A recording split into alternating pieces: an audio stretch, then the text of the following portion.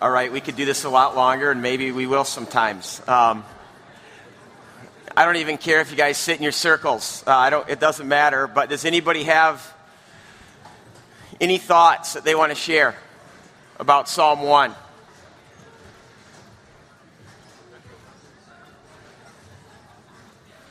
Or any questions?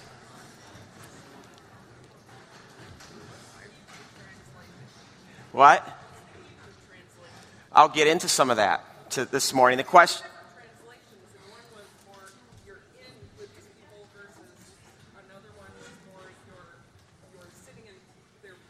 Yeah. Okay, so you're asking the question is, what does it say in the Hebrew? And I'll touch on that because there are some places where, like, stand in the way means something in English that it doesn't mean in Hebrew. So we'll touch on that. By the way, do you guys like doing that? Yeah. Of course, no one's going to say, no, I hate that. Actually, at Crossroads, someone actually might say that, and I would respect you for it. Any other thoughts or observations? It's a strong way to kick off your book. Oh, it's strong, isn't it? Yeah, and just how brief 6 verses can make such an impact to start off, especially such a great book of the Bible. Yeah. It's very black and white. It is black and white. And you know what? The Hebrew way of thinking is very black and white. And we look at this, we're almost like, this is too simplistic. But as we're going to see, there are 2 paths. There are 2 kinds of people. There are 2 kinds of trees. That's it. There's no third path. You're either on this path or you're on this path. You're either a tree planted by the water or you're chaff. Anything else? I like how it said, which yielded its fruit in season. Yeah. It talks a lot about people sometimes get very impatient for things to happen, but God does things in His timing. I think that has a lot about that. Yeah.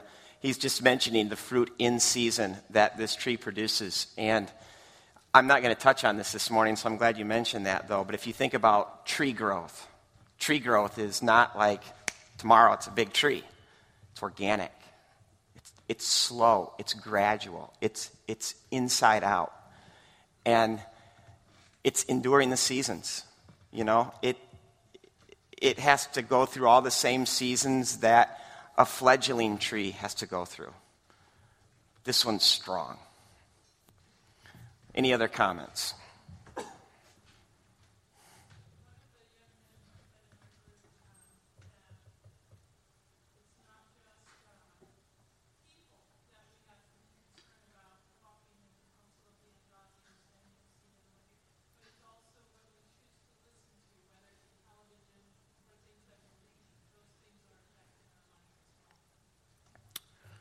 What do you think of that? It's not just people. It's places. It's things. Thank you. All right, I like this. It's a strong word. Let's dive into it. I like how this connects with Ephesians. If you guys have been here this summer, we've been going through the book of Ephesians, and the first 3 chapters of Ephesians dealt with all that we are in Christ. And then the next 4 chapters talks about the difference it makes in our life, that when Christ comes into our life, we change from the inside out. And Paul talks in those chapters a lot about how we change. There's this taking off and there's this putting on. There's this idea about being strong in the Lord. Well, I think the psalm that we're looking at today answers this question, how do I change? I think a lot of it's right here. This psalm actually, too, is actually my dad's favorite psalm. You guys have heard me preach my favorite psalm, so I thought I'd preach my dad's favorite psalm. Just a word about the Psalms before we get into this particular psalm. The Psalms, or the Psalter, as some call it, is the book of prayer in the Bible. So if you're looking to develop your prayer life, if you're wondering how to pray, the best place to go is the Psalms. I love the Psalms. I can point to Psalms in the same way I can point to pop songs to different parts of my life. Like Psalm 25 when I was in high school was everything to me. Psalm 42 when my marriage was falling apart, and Psalm 40 was everything to me. I can label Psalms with periods of my life. I love the Psalms because it's the prayer book. It's the book of praise and prayer.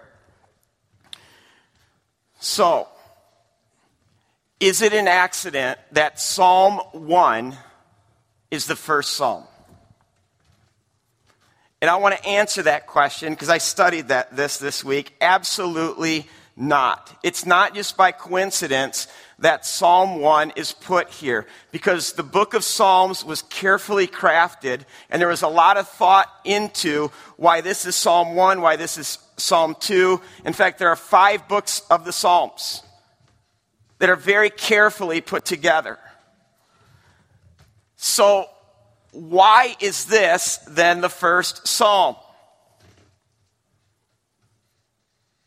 Well, what's this psalm about? And see, without getting ahead of ourselves, this psalm is about meditating on the law of the Lord. So think about this. In a book about prayer, does it seem strange to you at all that the first word about prayer is about meditating on God's word? I like what Eugene Peterson had to say. He said if Psalm 1 is the first psalm in a whole book about prayer, then meditation must be the key to prayer. And so I want us to see that we are stepping into something hugely important as it relates to prayer. And if we're going to develop a rich life of prayer, meditation will be at the heart of our prayer life. So let's get in this psalm. Verse 1.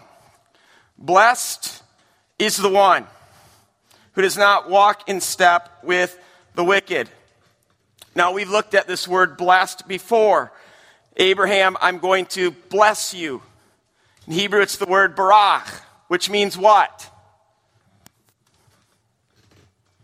I know someone knows. You're just bashful right now. It means to bow down. It means literally to bend the knee. However, that's not the word here. It's the word Asher. In fact, if you have the name Asher, what Asher means is happy, joyful, deeply satisfied. So, oh, how happy is the one. Oh, how full of joy is the one who does not do some things, but who does one thing. In fact, here are the things that he or she does not do. Number one, this happy person, this deeply satisfied person, does not walk in the advice of the wicked. Listen to me. This is not saying, and this I think is very important, that they don't walk with the wicked, because we are called to do life with and among the ungodly. But how it reads, do not walk in the advice or in the counsel of the ungodly. In other words, do not walk in accordance to their values and according to their worldview. Do not become like them as you're amongst them. That's the first thing. The second thing it says is do not stand in the way of sinners. Now, the preposition there, in the way of, needs really to be this preposition. It needs to be the word on. Do not stand on that way, on that path. On what path? The path of the ungodly. In fact, as I mentioned, the psalmist basically says that there are 2 paths. There's the path that the godly walk, then there's the other path of the wicked. There is no third path, and this psalm is saying, blessed is the one who does not step foot on the path of the ungodly. In fact, these 2 words, path and walk, which are in our first 2 verses, give us the whole Hebraic conception of what it means to be a man or woman of God. of what it means to be a godly person. Because to the Hebrew, it's all about the path. The word path in Hebrew is derech. And I like to think of that. I saw this word all the time when I was over in Israel because paths and roads are all over the place. And every time I thought of Derek Tages because that's the same word, derech, path. It's all about the path. It's all about the walk. The word for walk in Hebrew is halach. Because godliness to the Jew is finding God's path, derech, and walking it, halaching. And if you remember, this all begins with Abraham. God's first word to Abraham was what? Lek. Lek lekah. Lek is the command form of the word halak. Abraham, start walking. Then later God says to Abraham, Abraham, halak, walk before me. And the picture is, it's like a little kid who for the first time is starting to walk, and they have their dad or their mom behind them because God is now teaching Abraham how to walk. And then it's capped off with Abraham. Let me show you my path, my derech. Walk up that mountain, Moriah. I want you to offer what's most precious to you. And see what Abraham did is he found God's path and he walked it. That's the picture of godliness. And all the biblical greats, when you read the Bible, they have this word halach, walk, attached to them. Enoch halakhed with God. Noah halakhed with God. Abraham, Isaac, and Jacob, they halakhed, they walked with God. Moses and Joshua, they all found God's path, and they walked it. So then when you get to the New Testament, Jesus unleashes his whole ministry with what word? Lek. Lek. The command to walk. Lek acharai, walk after me, which we translate, follow me.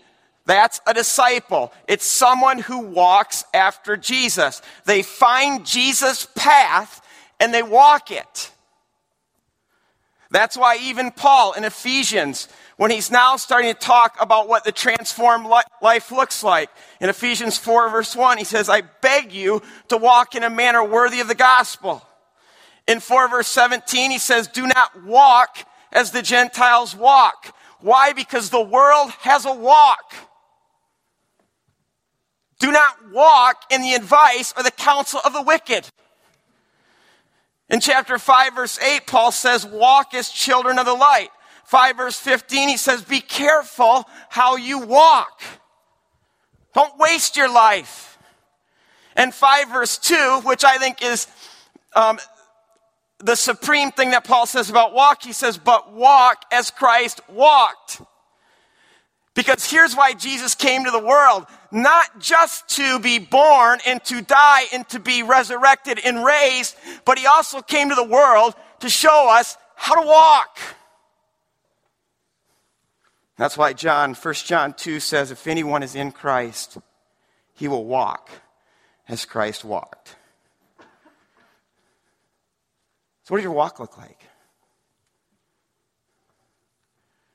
Does your walk look like Jesus? Do you even know what Jesus' walk looked like? I mean, what path are you on today? Do you know? There's one more thing that this blessed person, this happy person, this full of joy person does not do. He does not sit in the seat of mockers. What's a mocker? This word in Hebrew is lightsome. Means to make light of. To the mocker, nothing is sacred. In fact, the word lightsome in Hebrew today is their word for clown. Everything in life to the mocker is a joke. even the most sacred things. And I read that and I think, isn't that our world today? Tell me right now one thing that's sacred in our world. Tell me. What's sacred? Besides football. Or money. I mean, nothing's treated as sacred anymore. Our bodies aren't treated as sacred. Life isn't treated as sacred. Marriage isn't treated as sacred. We don't have any sacred days. We don't have any sacred traditions. And God of all realities is the least sacred. Everything is a joke. A joke to the wicked.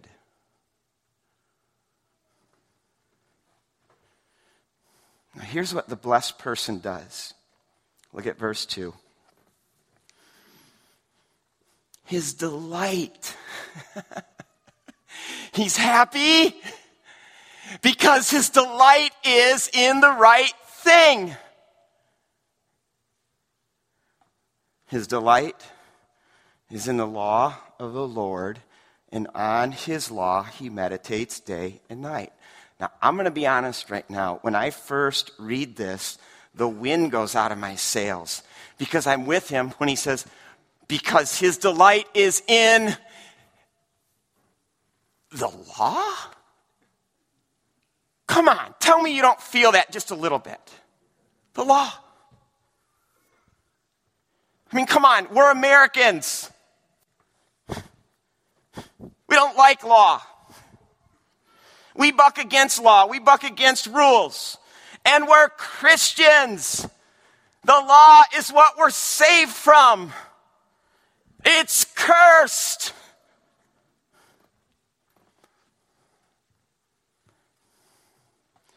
Let me ask you this. What is the law of the Lord? And you don't have to say it right now, but ask yourself, what right now is coming to your mind? I think a lot of us think the Ten Commandments and all those rules and those places in Scripture where God commands us to live a certain way. And my answer to that is, yep, that is a part of the law. And this text is saying, is blessed is the man or the woman, the young person who absolutely loves for God to tell them what to do and how to live. But it's more than that. The word in Hebrew, does anyone know? Torah. Okay, now Torah specifically refers to the first 5 books of the Bible, which would have been what David had at this. I don't know if this is David, but whoever the psalmist is, that would have been the entire part of God's word at this time. So more generally speaking, Torah is God's word. But what we do with this word Torah is we translate it as law. And in doing so, I think we completely misunderstand what Torah is. See, to them what Torah is it's God's instruction, it's God's direction, it's God's teachings.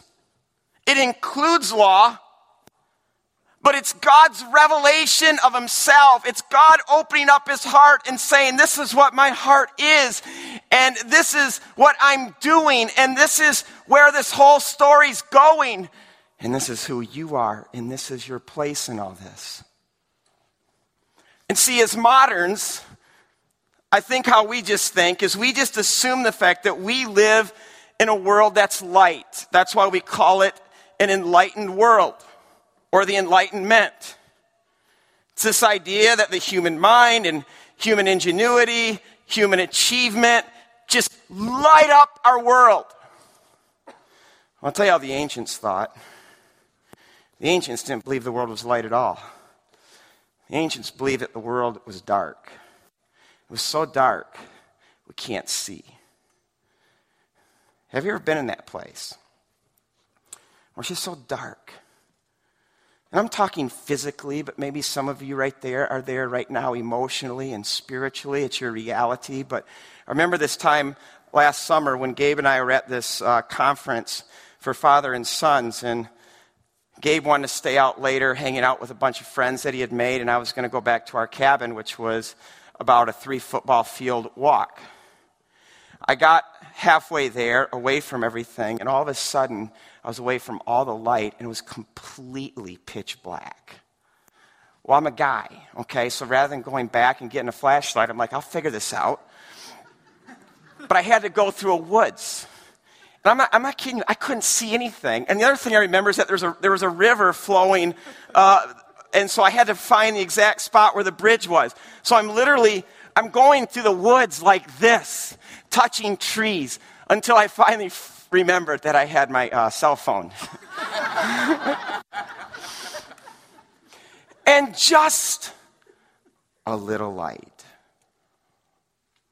See, to the ancient, your word is a light to my path, a lamp to my feet. See, it's not just a bunch of rules. It's God's instruction. It's God's direction. It's God's light to my darkness. Because the first act of God's creation was to speak into the darkness, and his word, his powerful word, brought what? Light. In fact, his word brought the entire cosmos into being. His word's powerful. And see, what food and water and air is to our body, Torah is to our very life. That's why Moses, at the end of his life, and Moses is the author of Torah, the first 5 books. We say the first 5 books of Moses. And he gathers all the people, and he lays before them Torah. And then this is what he says to them. He says, I'm not just setting before you now Torah, but what I'm setting before you today is life and death. For I command you today to love the Lord your God, to walk in obedience to him, to keep his commands, decrees, and laws. Then you will live. But if your heart turns away and you're not obedient, if you're drawn away to bow down to other gods and to worship them, I declare to you today that you will certainly be destroyed. You will not live. This day, I call the heaven and earth as witnesses against you that I have set before you life and death. Choose life. Choose it. So that you and your children may live. That's what Torah is. It's life. And see, I think sometimes we think that God just created us for mere survival. He didn't. You know what he created us for? Life. And see, God didn't just throw his word at us the way someone might throw a life jacket at someone who's drowning. God gave us his word so that we could live. Really live. And outlive everyone around us. And so if you want to find the path, here it is. And if you want to know who you are and why you're here, it's right here. And if you want to find life, it's right here in Torah. And if you want to know where the living word Jesus is, you don't go around this. He's right here. He's here. In fact, if you want to know where the axis mundi is, where heaven and earth meet, where the door into God is, it's right here. Because it's in here where his living word is. Now the Jews in Jesus' day had this practice, and before they went into temple, they did mikvah. If you don't know what mikvah is just a form of baptism. They'd go into the waters and they would wash their head, their heart, their hands, and their feet as a way to say, God, I want to be right. I want to be right with you. I want to be washed. I want to be cleansed. And why did they do this before they went into temple?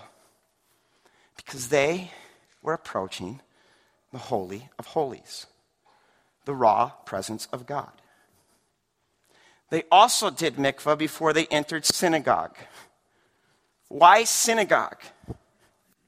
Because in their mind, who is worthy to open the scrolls? Who's worthy to open Torah? You see, that's exactly John's question in Revelation 5. Who's worthy to open the scroll? Who's worthy to open Torah? Because to them, Torah was the Holy of Holies. Who's worthy? And I want to know right now how many of you treat God's word that way. That when you open this, that you are entering into the Holy of Holies.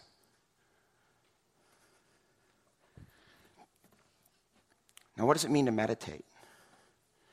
See, here's where I think Eastern religion has just dominated our way of looking at this word meditation, because when I think of meditation, literally I think of some Buddhist monk who's in this calm, quiet, peaceful place, staring at his navel, right? Just trying to do what?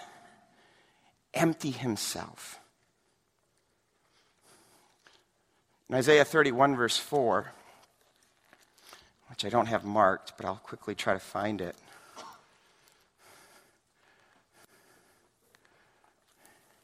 It says, as a lion growls, a great lion over its prey.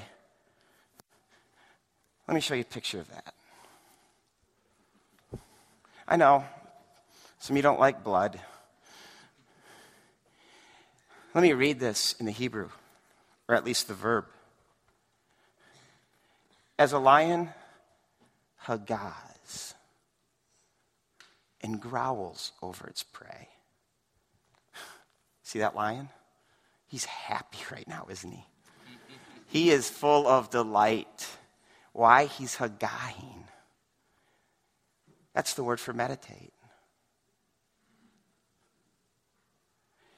And so, to meditate, it's not this passive, quiet, peaceful act of emptying oneself, but it's treating God's word like a hungry lion treats its prey. It's intense, it's aggressive, there's activity, there's passion.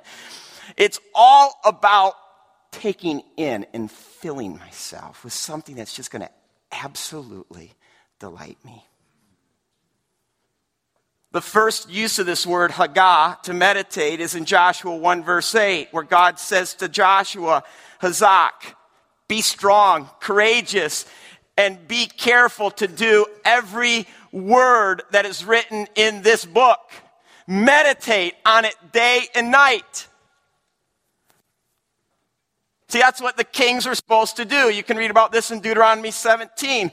They are to literally take the word of God into them.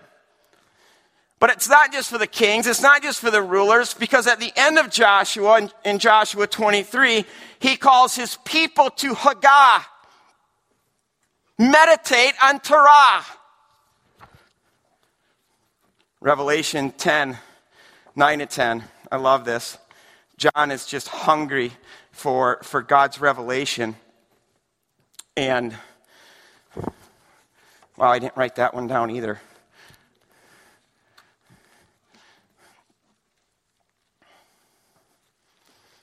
And this is what it says. So I went to the angel and I asked him to give me the scroll. Give me Torah. He said to me, take it. Not read it. Take it and what? Eat it.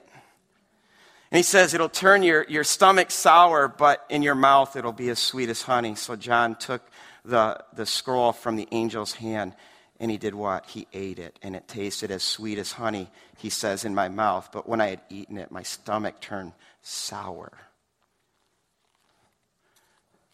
I love this, because not only did John take the Torah and eat it, you know who else did? Tell me who else did this.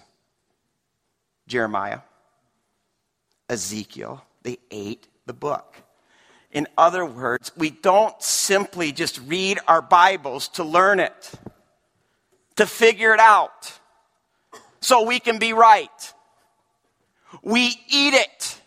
We chew it. We swallow it. We digest it. It goes through our whole system, out our pores.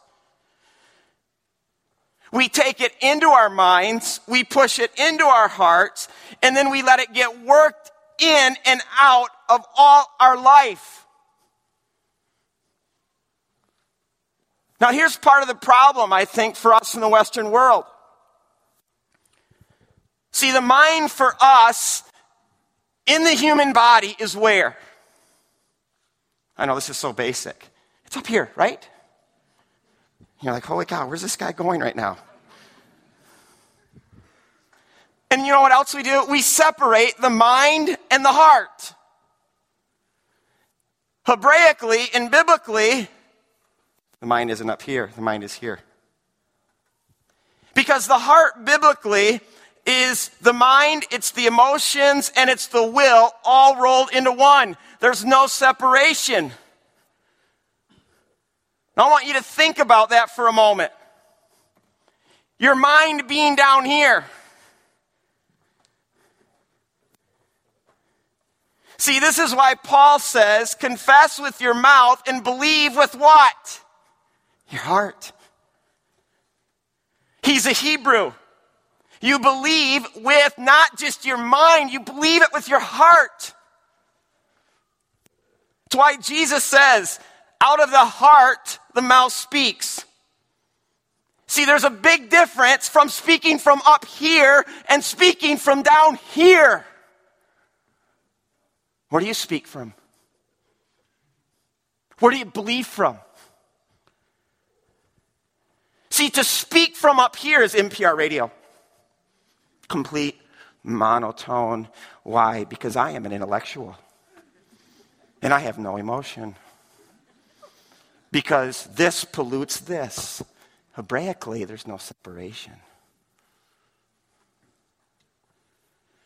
That's why in the Old Testament, Shema, to love the Lord your God with all your heart, with all your soul, with all your life, has to be changed by Luke when he's writing to Greeks, to Westerners. He has to say, now love the Lord your God with all your heart, with all your soul, with all your strength, and with all your mind, because there's a separation between the two.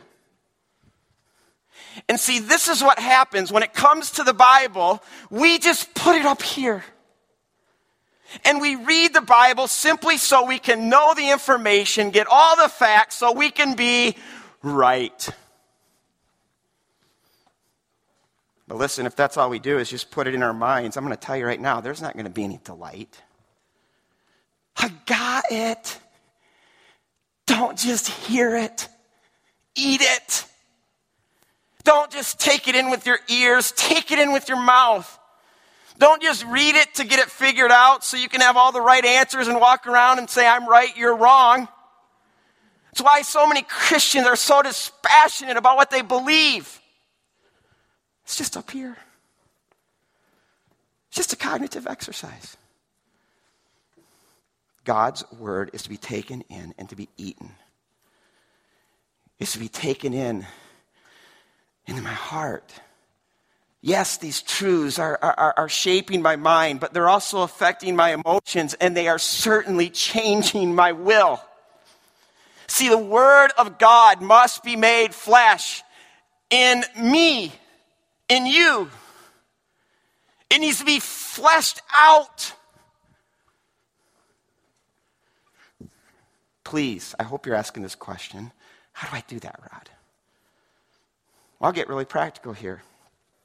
First of all, you have to know what the Bible is when you approach it. That you're approaching the very words of God. That this is God's heart. So you approach it like some would approach the Holy of Holies. I love what Martin Buber said. He says, unless you accept Scripture this way, you may read, but you will never hear it. It won't be a living word from God unless you first approach it as such, as the very words of God, the place where God speaks, the place where God is, the place where we find Him. The second thing you need to do is understand that the Bible is relentlessly a story. It doesn't just sit here and tell you what to do, but it tells you who you are. And I love what stories do. What stories do is they invite us in. They invite us to participate. You're not a spectator. This is your story. I love Isaiah 51. Listen to you who pursue righteousness, to you who seek after justice. Look to the rock from which you were cut and the quarry from which you were hewn. Look to Abraham, your father, and to Sarah, who gave birth to you. It's our story. So we take the story in so we can live the story on, so we can cheer the story on. Yes! I'm going to get more practical. Martin Luther had a way of reading the Bible that I find very helpful. First of all, he would read it and he'd say, okay, what's this teaching? Then he would say, okay, how does this teaching or this truth lead me to praise God? Then he would say, okay, what in this teaching shows a sin right now in my life that I need to confess? And then he would ask something to the effect, okay, now in light of this teaching, what are the implications for my life? See, that's taking it in. That's eating it.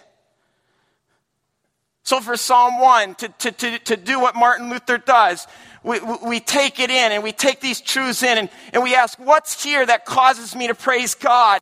And right away, I'm like, God, you're so awesome because you actually reveal yourself and you make yourself known. You give us your word.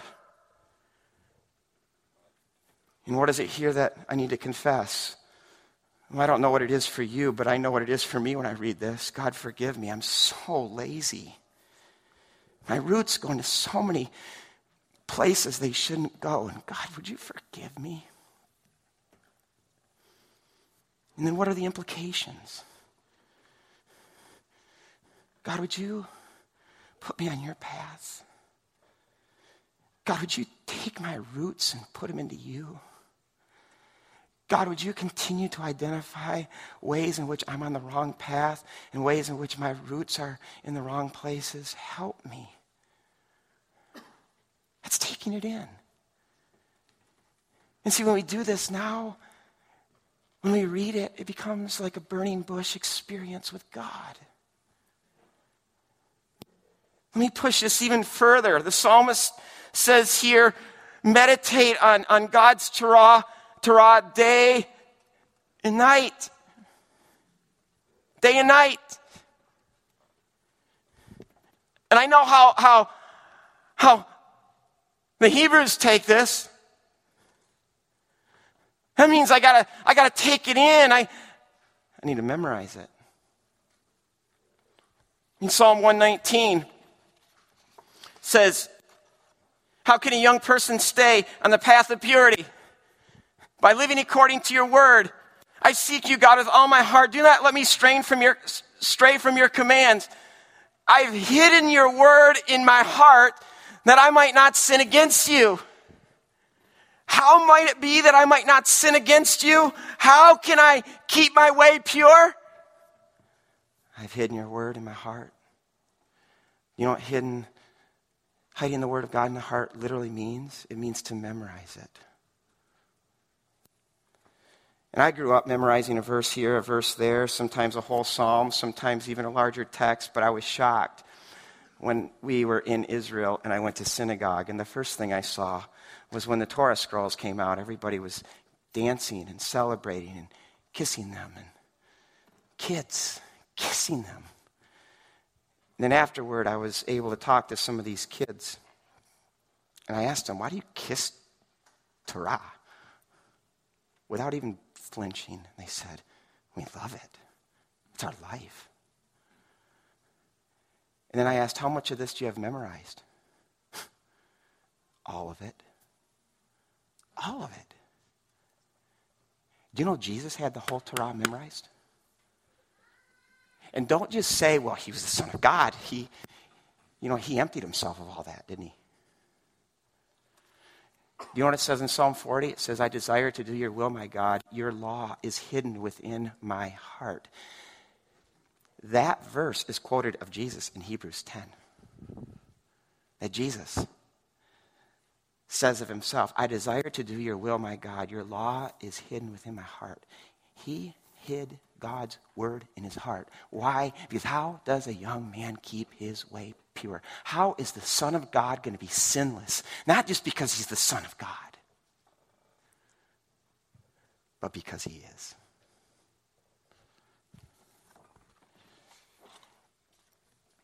Look at what this person will be like. Verse 3. He will be like a tree planted by streams of water. Can you see this tree? Tell me, what does a tree do with water? I know we don't have to be tree experts here, but we know the answer to that question, right? It doesn't just look at it. It doesn't say, oh, wow, that's a beautiful stream right there. A tree feeds on that water because it needs that water to live and to grow and to bear fruit. So its roots literally go into the water, something we can't see, but yet we still know. And the roots take the water in. That water then fills the tree. It becomes life to the tree, allowing the tree to produce fruit. That tree lives. It really lives. And see, this is what the godly are like. They're like trees planted by the stream. The stream is God's word. The roots are one's heart going into the streams of water. And I want you to think about this. A tree is not a pipe where you have water coming in on one end and then water going out the other hand. A tree takes water in on one end. What comes out the other end? Fruit. Fruit. And I love this, how it says, and it will bear fruit in season. It means that it's not always bearing fruit, but it's just bearing fruit in season. In fact, it also implies that it has to endure the seasons. It has to endure the fall, the winter, the spring, the summer. If there's a drought, it has to experience the drought. If there's a famine, it has to experience the famine. In other words, for the person who's like a tree planted by water, circumstances don't make them. Circumstances don't break them. Why? They're rooted. They're rooted. They're stable. And see, if this imagery isn't compelling, how about the other image of chaff? He says the wicked are like chaff. What's chaff?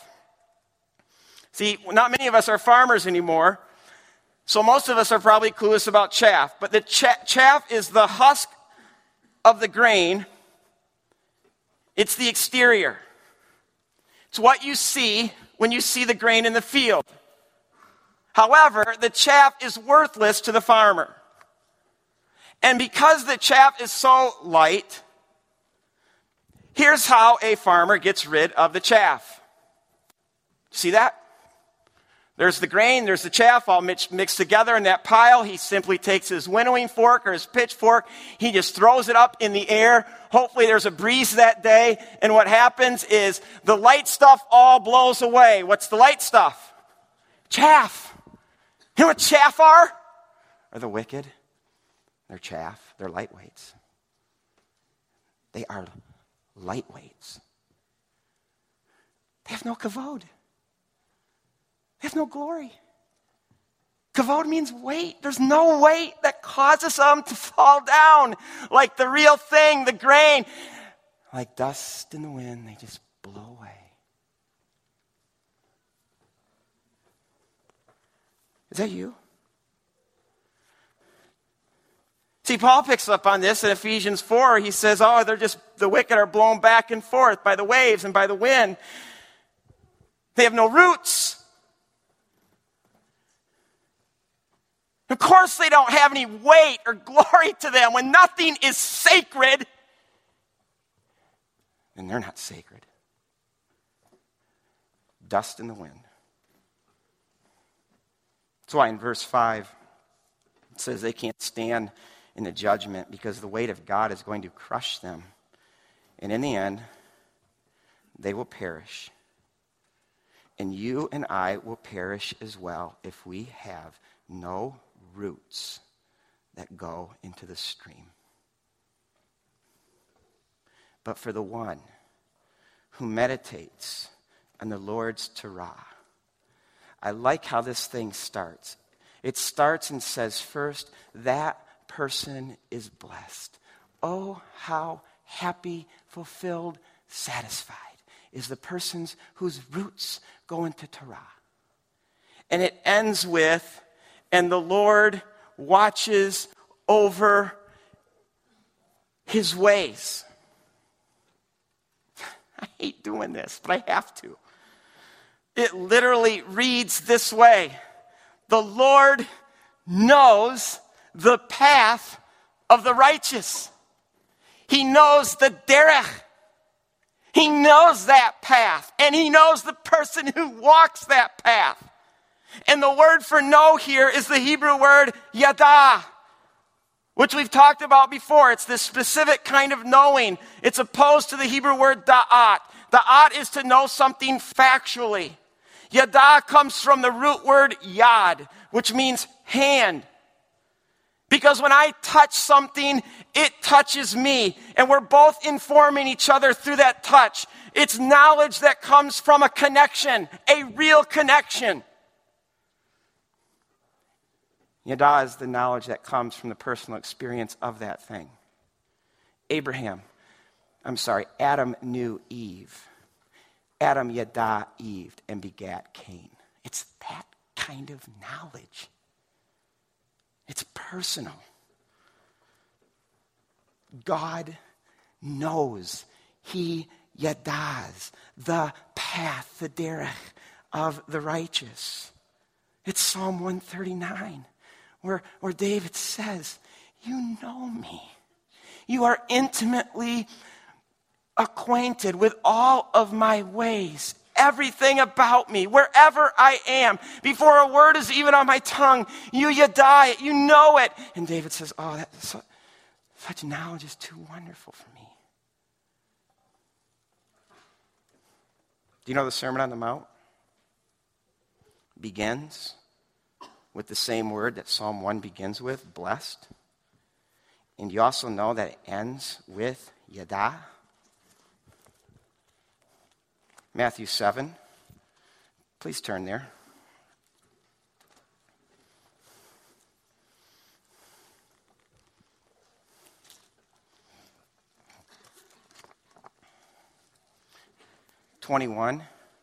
Jesus now is starting to end the Sermon on the Mount. Not everyone who says to me, Lord, Lord, will enter the kingdom of heaven, but only the one who does the will of my Father who is heaven. Many will say to me on that day, Lord, Lord, did we not prophesy in your name and drive out demons in your name and perform many miracles? I will tell them plainly, I never knew you. Away from me, you evildoers. And that word there for know in Hebrew is in Greek is gnosko, which when it's translated in the Septuagint is always yada. I never knew you. Because Jesus says in John 10, my sheep, they listen to my voice, and I know them, I yada them, and they follow me, they walk after me. And see, we make such a big deal in the church about knowing God, and rightly so, but the bigger question is not do we know God, but does God know us? Does Jesus know you? And how do we know? Well, he knows the path of the righteous. In verse 24 of the Sermon on the Mount, the next verse, therefore everyone who hears these words of mine and puts them into practice will be like a tree.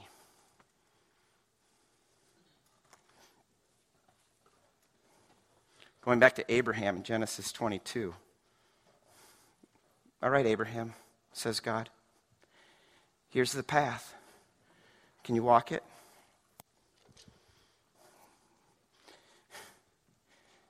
I honestly don't know how he did it. Abraham walked God's path. You know what God says to him afterward? He says, Abraham, now I know. Now Yada. We've had this connection. Now I know, Abraham, that you love me. Let me end with this question. Do you have roots today? And where really are your roots going? See, according to the Bible, there are two kinds of people in the world. There's the godly and the ungodly. Just like there are just two paths. Just like there are just two kinds of trees. One tree is rooted in the streams of water. The other one is rootless. And in the end, it just blows away. Your money won't root you. Your earthly accomplishments won't root you. Your pleasures won't root you. Even your earthly relationships, even though they may help root you, they in the end won't root you. Everything in our world is just going to blow away. And if we're rooted in that stuff, we're going to blow away with it.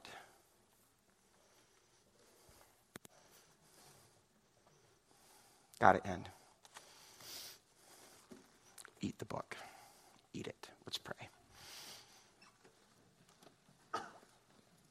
God, I want to be a person and part of a people who take it in. All of it. And I just pray today, Lord, that stakes would be put in the ground for your glory. In Jesus' name, amen.